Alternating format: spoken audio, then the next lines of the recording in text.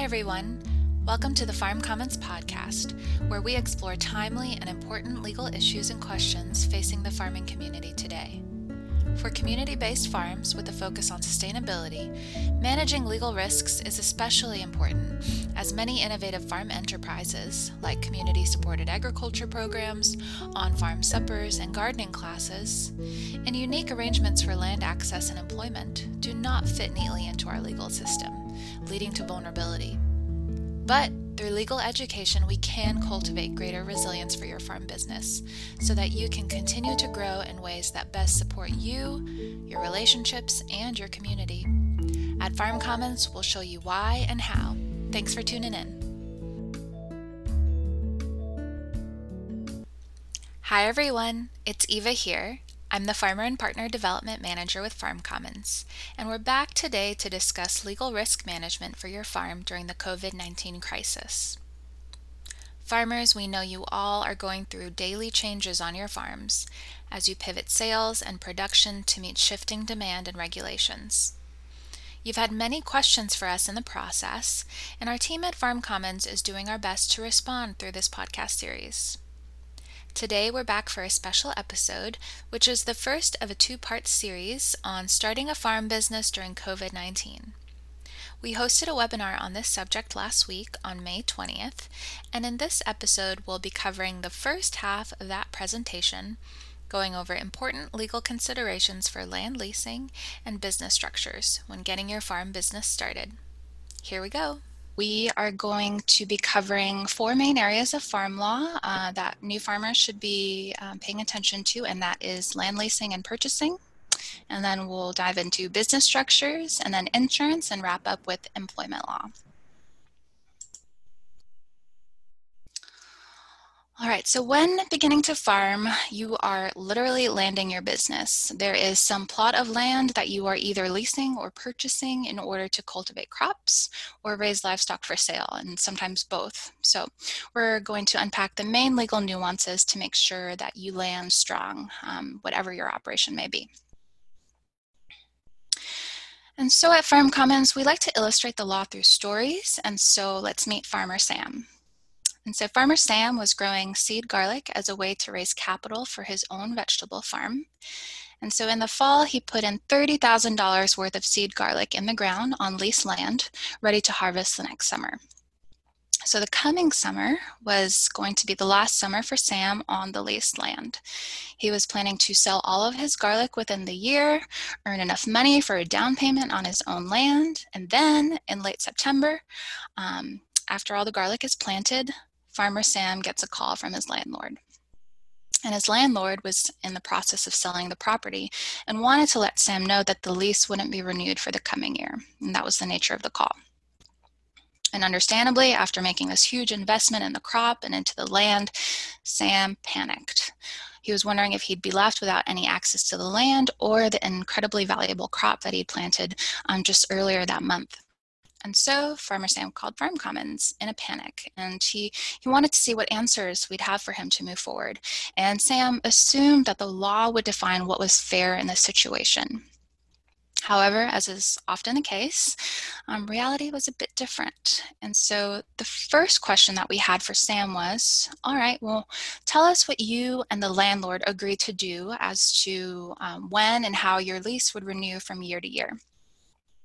And so Sam was pretty quiet when we asked him this, and he was confused because he and the landowner hadn't agreed to anything beyond accessing the land. They hadn't talked about renewal, and the issue just didn't come up. And so to jump forward here to the moral of this story, what I need you to know is that state laws that address leasing land are generally a backstop that fills in for tenants and landlords that don't come up with their own agreement. And so, for instance, state law may say, notice of termination must be given 3 months before the end of the year. And so if Sam plants the garlic in early September, a few weeks later, the landlord gives notice at the end of September, the landlord has a legal basis for termination. State law may instead say that oral leases are treated as annual leases and can be terminated at will, so when the landlord decides. Either way, Sam can choose to challenge the landlord's decision, but that will take precious time and money away from the farm business, especially if you're starting out. And that's not where we want to put scarce resources. So what we see too often is that we use state law to discover if farmers like Sam have a sliver of hope left once something not ideal or bad happens, or if all is lost. And so instead, let's shift our focus away to preventing situations like Sam's from ever happening. And we want to do this because farm businesses are the most resilient when they have thorough conversations with landlords and tenants about the particulars of their arrangement. And so you may be wondering, yeah, okay, Eva, well, how do we do that? How do we start this conversation? Well, I have an action step for you. And the action step is to make some space to have that thorough discussion with your landlord and tenant that results in consensus. Make a goal, make several goals that fit your needs. And then once you reach consensus, write it down. And so this action step is important for farmers that act as tenants and farmers that act as landlords. And we know that some farmers are both.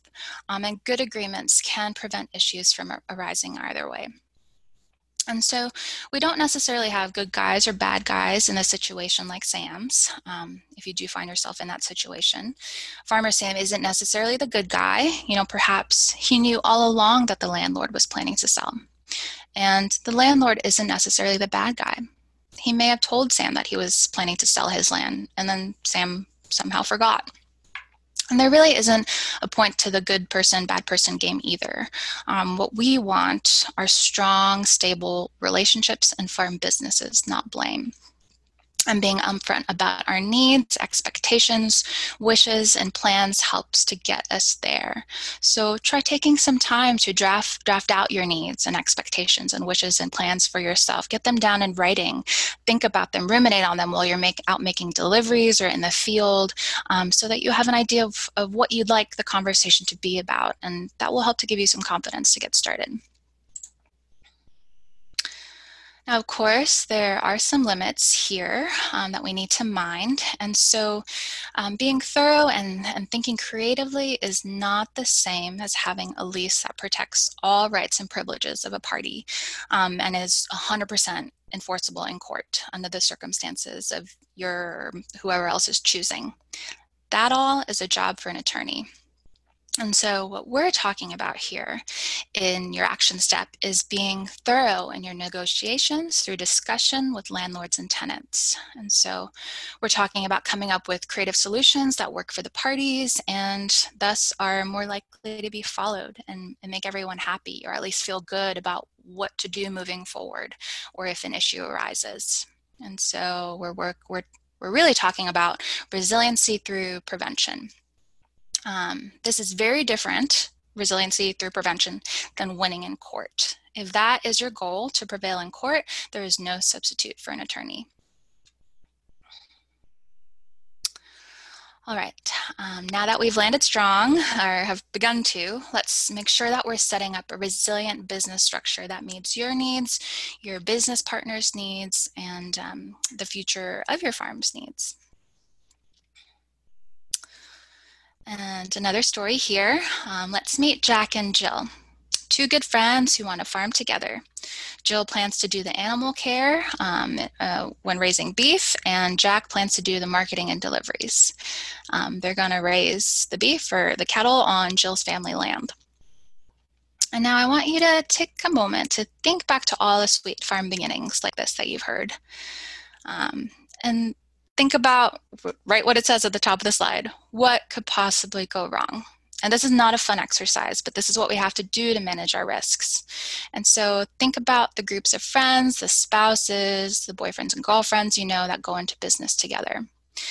And what tales of woe that could befall those people, or in this situation, Jack and Jill. And you may be thinking, well, they could disagree about how much effort others are putting in. And yeah, that totally can happen.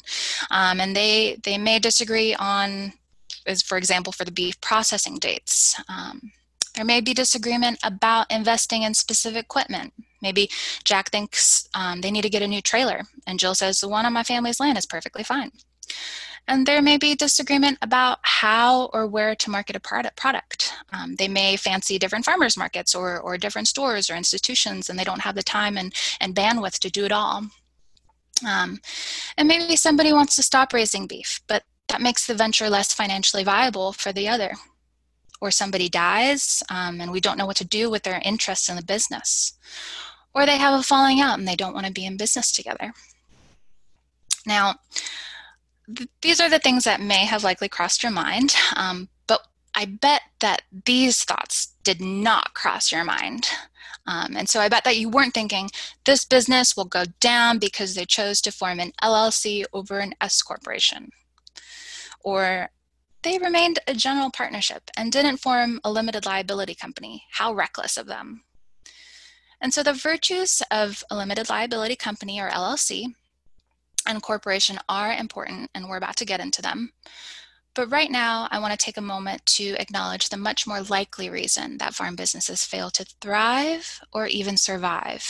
And we call them the big Ds. And they are disputes, divorce, disability, death, and drug abuse on the farm. And so moving forward, I want us to spend a little bit of time right now to talk about preventing those much bigger and much more likely problems from occurring. All right, now let's imagine if all farm partnerships answered these 6 questions before they ever started in business together.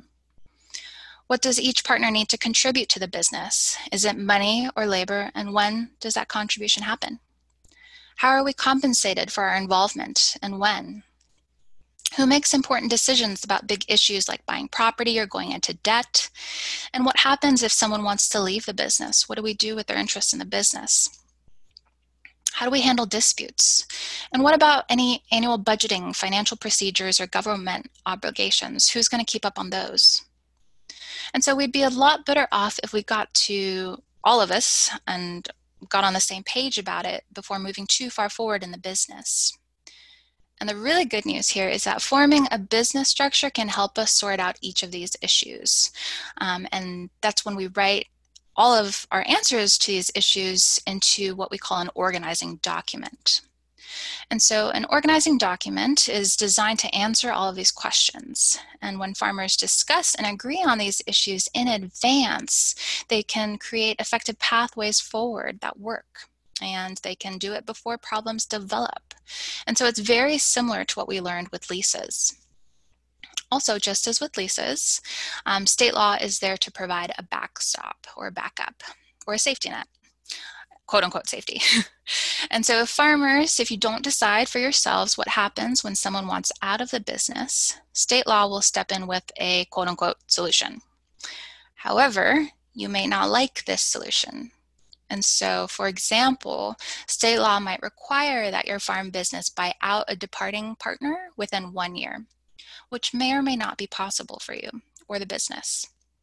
And so the solution that we create for ourselves is generally a whole lot better than what the state would create for us, especially considering that these rules weren't written with farmers in mind. And so each business structure has a different name for its organizing document, and I'm about to share with you a table to sort out what all we're talking about here. All right, so on the left we have different business structures, and on the right we have the corresponding organizing document. And so the limited liability company, or LLC's, organizing document is called an operating agreement. Corporations have bylaws, that's their organizing document. And sometimes they're also called shareholder agreements. And partnerships simply have a partnership agreement. And so each of these has different names, but they all do the same thing. They answer the questions that we just discussed on the previous slide. However, the majority of farms gloss over this really important step. Often farms who form LLCs don't write an operating agreement at all, and this is in part because it isn't required in many states to actually create one. And so farms that form corporations are required by law in many states to have bylaws, but many farmers will simply take a template from the internet or use a version from their relative or neighbor, to check that box off. We did it, it's done, now on to more farmy things. And some farms do work with attorneys to have these documents drafted. But in the interest of keeping attorney fees low, those farmers don't get into the details on the specifics of what would really work and create solutions for the farm business, their particular farm business. And this is very understandable. Nothing in the experience of forming an LLC or writing any of these documents is made easy on the farmer, on top of all the other nuances and tasks required of a farm business. And so the templates that you'll find in libraries or online are difficult to read, and they take time because of this. And if you ask an attorney to explain the document to you or suggest other options, you pay usually by the 6-minute increment for the answer. And no one tells you how the document can be adapted to different scenarios or needs as the life of your business continues on and you reach different stages and have different needs. So as a community, what's happening here is that we are missing a huge opportunity to create real solutions to the real problems that you all face on your farms because we can't fully engage in writing these documents. And so this is what we need to take away from this conversation about business structures. And it's that organizing documents can prevent problems if they're crafted specific to your farm's needs, to the number of business partners that you have, to the nature of your operation, to the way you're structuring investments and assets. That's going to look different on every single farm, and so the organizing document should be tailored to the needs of every single farm that has one of those business structures that we just picked through. And if farms don't craft their own organizing documents, the state has a default plan. And so what this all means for farmers is that when you take the time to write a thorough organizing document that creates real solutions for your unique situation, you are creating greater legal resiliency, and you're steering the boat of what you want the solution to be for your issues on your farm, rather than relying on state law to have a blanket solution for you in the case that an issue does come up. So the action step here is, you may have guessed it, write an organizing document that creates real solutions for you, your partners, and your farm's needs, circumstances, and expectations. Again, just as with the lease conversation, this is a tall order. This is hard stuff. You know, having the time and space and the agenda to get ready and discuss these things with your business partners is hard work, but it's the hard and important work of building relationships. And so that's really what legal risk management is all about: building strong relationships and then getting what we agreed to down in writing. Now, of course, as I mentioned with leases, there are some limits here. It's perfectly safe to create solid solutions that go into those organizing documents. Doing those things is not acting as an attorney, and it's not replacing the work of an attorney, because this is what attorneys do. Attorneys know the nuances of state laws that protect enforceability of creative solutions. And attorneys are also familiar with subtle advantages and opportunities that are available for specific situations. So if legal advantage and enforceability is really your goal, that's what you're seeking, only an attorney can provide that. Now, that's not to say that we're going to leave you out in the cold on those details. We have a wonderful guide that addresses all these business structures that I've mentioned and more, and the different considerations for forming each one, as well as some sample operating agreements. And so Sarah will be dropping a link to our Farmer's Guide to Business Structures. And this resource is available for free download on our website, or you can buy a hard copy from Sarah. The link that Sarah is going to share in the chat box will take you straight to the PDF download, and you'll just have to create an account with us at Farm Commons to access it.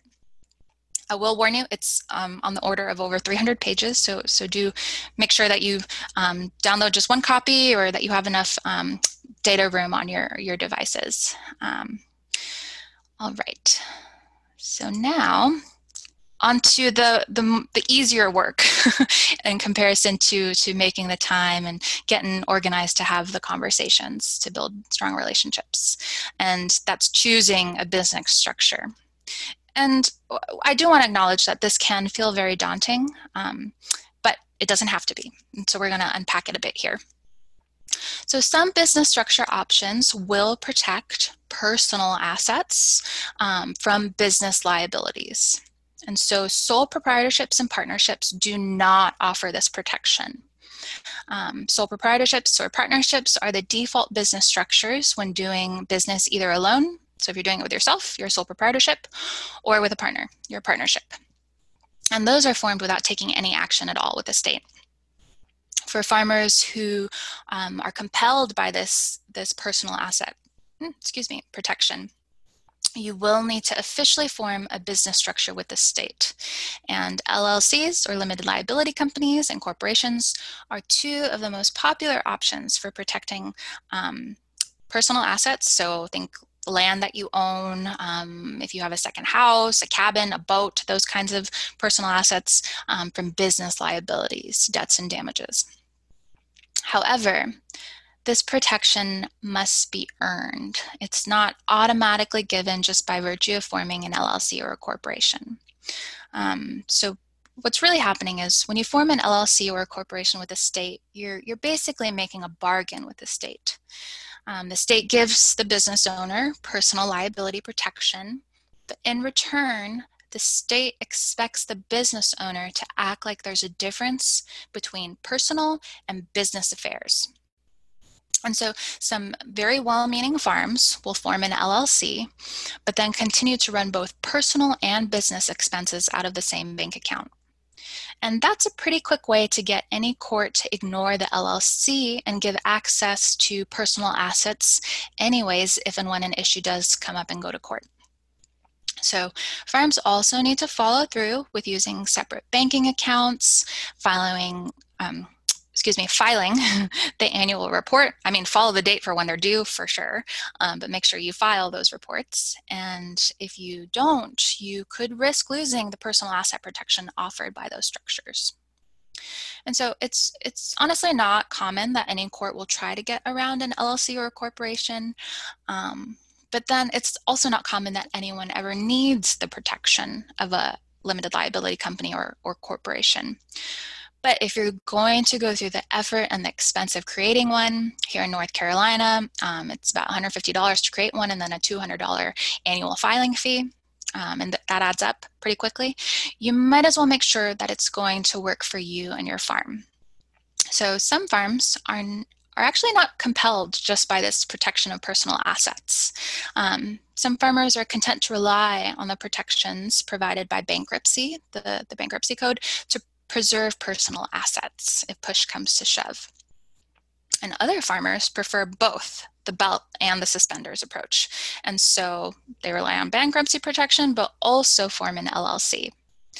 And some other farmers don't even care about the liability protection at all. They choose to form an LLC because it gives the impression that they're serious business people, or they really want to put Sunshine Farm LLC on a t-shirt or a business card. And none of those choices are wrong. And it's the decision of which business structure is really just about meeting your individual goals and preferences. And so I hope I've given you some helpful fodder to consider as you make that choice.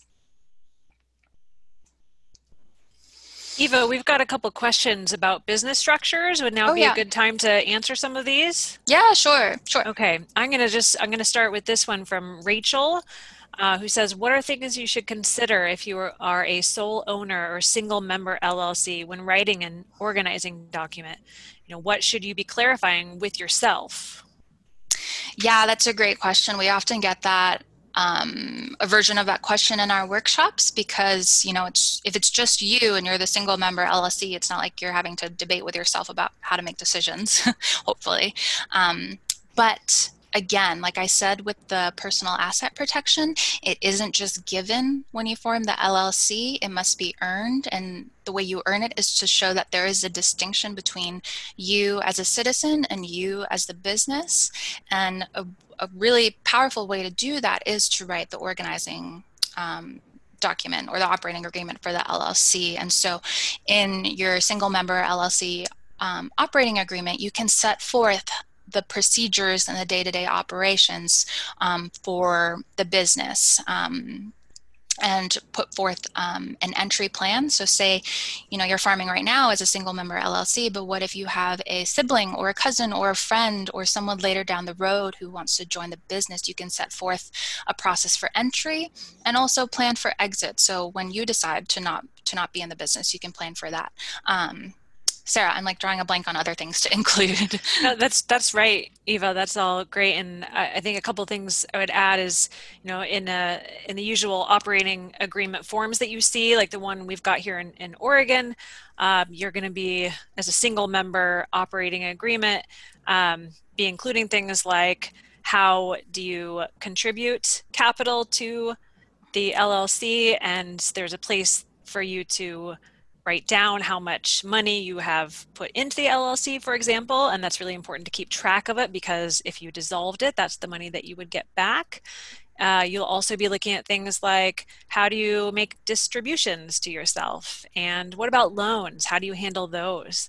A lot of information about how you handle the banking and the accounts. So it really is a very helpful instruction manual for you yourself, even if you're not going into business with anybody else. Mm-hmm. Yeah, absolutely. Thanks, Sarah. Maybe one more question before we move on.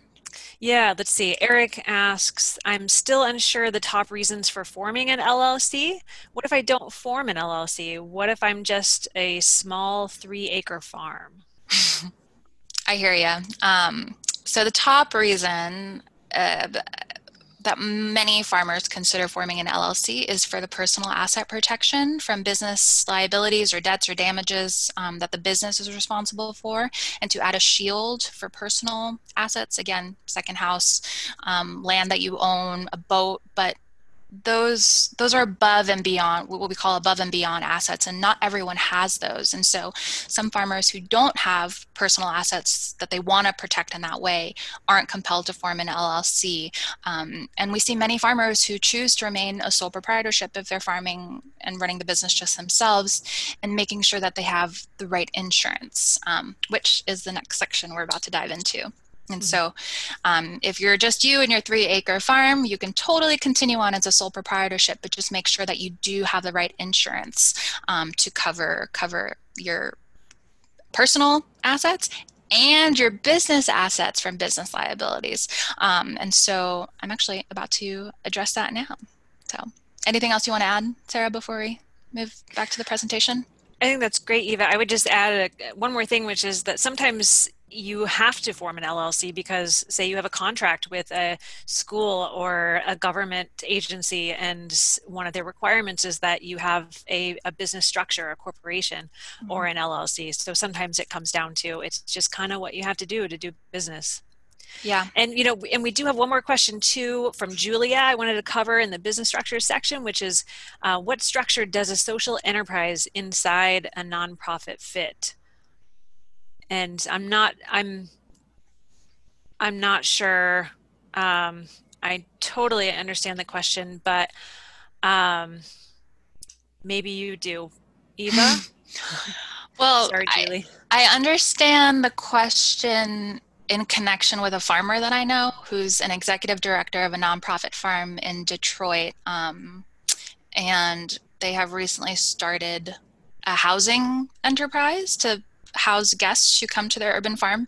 And because that enterprise is generating a lot of revenue over and beyond what the nonprofit needs to be or wants to be making, they have formed a separate LLC for that extra enterprise. So maybe Julie's asking about creating another business structure spurring off of the nonprofit, which to my knowledge you can totally do, but I'm not quite sure about forming an LLC within a nonprofit. I don't, to my knowledge, think you can do that.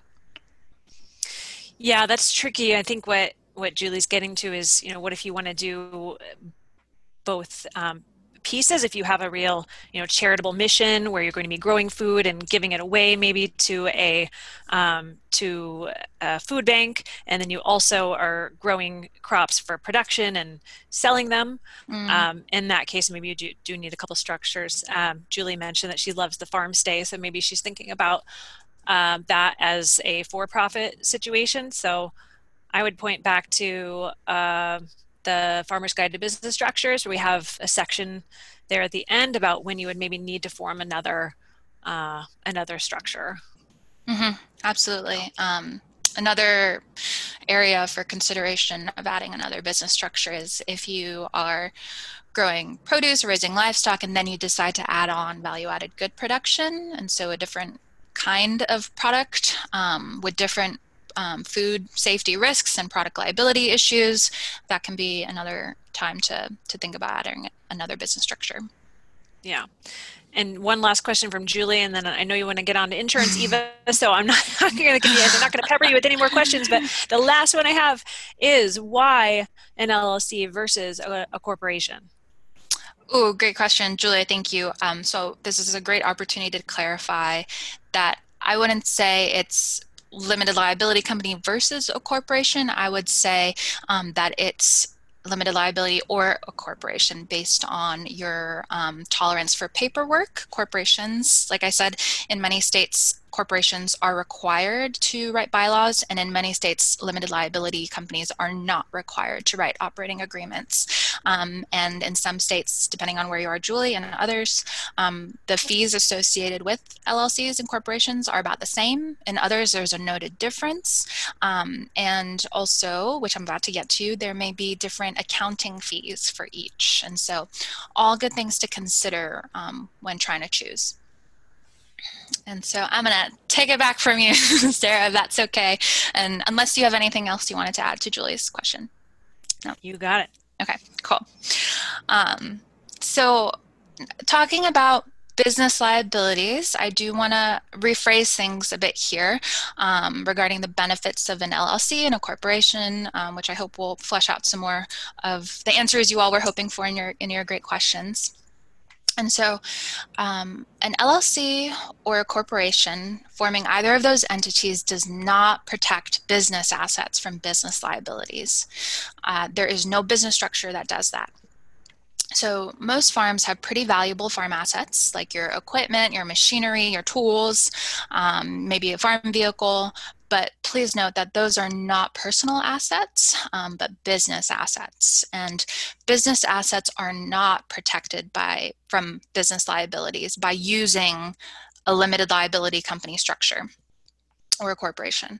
The only thing that can protect your business assets is insurance. And I bring this up because we see way too many farmers using an LLC as a lower cost substitute, really a perceived substitute for insurance. And again, that's really not the role an LLC can perform at all. And so insurance should always be your first line of defense for any farm. And it's not necessarily easy to get a good policy, but it will be worth it to take the time and energy to get at least the very best policy that you can for your needs. So securing a business insurance policy that covers the risks that your operation experiences, and understanding what to do if a loss is experienced, and developing a good working relationship with an agent who is very familiar with your farm's operations. That effort will all be worth it and yield a stronger return on your investment in the insurance than focusing on creating an LLC or a corporation. And if you do form either of those, it's great to also focus on insurance. So that's a key point here. Whatever you have, you also need insurance. And so the importance of insurance is a key learning point here. And at Farm Commons, we totally know that finding the right insurance and actually getting covered for your needs, or even knowing what you're really being covered for what you're paying, is easier said than done. The process can be a big headache and an added cost, but again, it will be worth it. In our litigious society, and litigious means to litigate, and we litigate by suing and defending, insurance is key to our resilience. So our first risk management tool is building strong relationships. In the case things change, as they do, because that's life, insurance will be there as a crucial safety net. So again, if I have not made this clear, an LLC or corporation is not at all a substitute for insurance. And I know as you're getting your business off the ground, that may seem like a good deal. In the long run, it really won't, because you may end up not being covered if and when an issue arises. All right. So now that we're clear on our first 2 points here, that filing a formal business structure like an LLC or corporation is the ticket to protecting personal assets, and 2, the ticket to protecting business assets is by having business insurance. Let's get into the distinctions between LLCs and corporations. And so some farms do choose other options like cooperatives or benefit corporations or B corporations, but they are a minority. So in our Farmer's Guide to Business Structures, we have dedicated chapters for each of these business structures and others. So do check that out for more information there. But for our limited time, we're just going to quickly look at the distinctions between running an LLC and a corporation. And so which should you choose? It's often a practical and a financial question, really, and not a legal one. So things to consider here. Are the fees different to form one or the other? Or does the annual paperwork differ for one versus the other? And as I mentioned, as we were answering questions, that's going to be different in every state. So you'll want to check out your state agency, usually the Secretary of State, to see what those fees and paperwork requirements are. Another really good thing to consider is, does your tax preparer or your accountant charge different fees for one or the other? And do they have experience with one over the other? And so these are all perfectly good reasons to choose an LLC over a corporation or a corporation over an LLC. Thanks for tuning into this first part of our 2-part series on starting a farm business during COVID-19. Again, this was the first half of a webinar presentation that we delivered on May 20th last week, and tune into our next episode where we will cover insurance and employment law. And please note that any links that are mentioned in this episode will be linked in the show notes. And if you are interested in keeping up with our future webinars, please subscribe to our newsletter. You can do so by visiting farmcommons.org and scrolling down to the bottom and clicking the button that says sign up for newsletter. While you're down there, if you have found value in our podcast series, in our webinar programming, or in our print resources available on our free library online, and you are inspired and have the means to donate and support our work, we invite you to do so. We're in an exciting campaign right now where all donations to support the furtherance of legal education for the farming community will be matched by a donor. So funds are especially important and effective now. So again, if you have the means, we'd be very grateful and appreciative if you could support our work in that way. And if not, there are many other avenues to engage with us, and we invite you to do so through emailing us questions at info@farmcommons.org, attending our webinars, and being a part of the Farm Commons and sharing your legal issues and solutions that you found on your farm with others. We hope you enjoyed this episode of the Farm Commons podcast. For more information on what you just heard, as well as a variety of farm law guides, models, checklists, flowcharts, and more, visit our website at farmcommons.org. You can also email us at info@farmcommons.org if you have any questions or comments about this podcast or any of our online materials. Thanks everyone for listening, and keep on growing.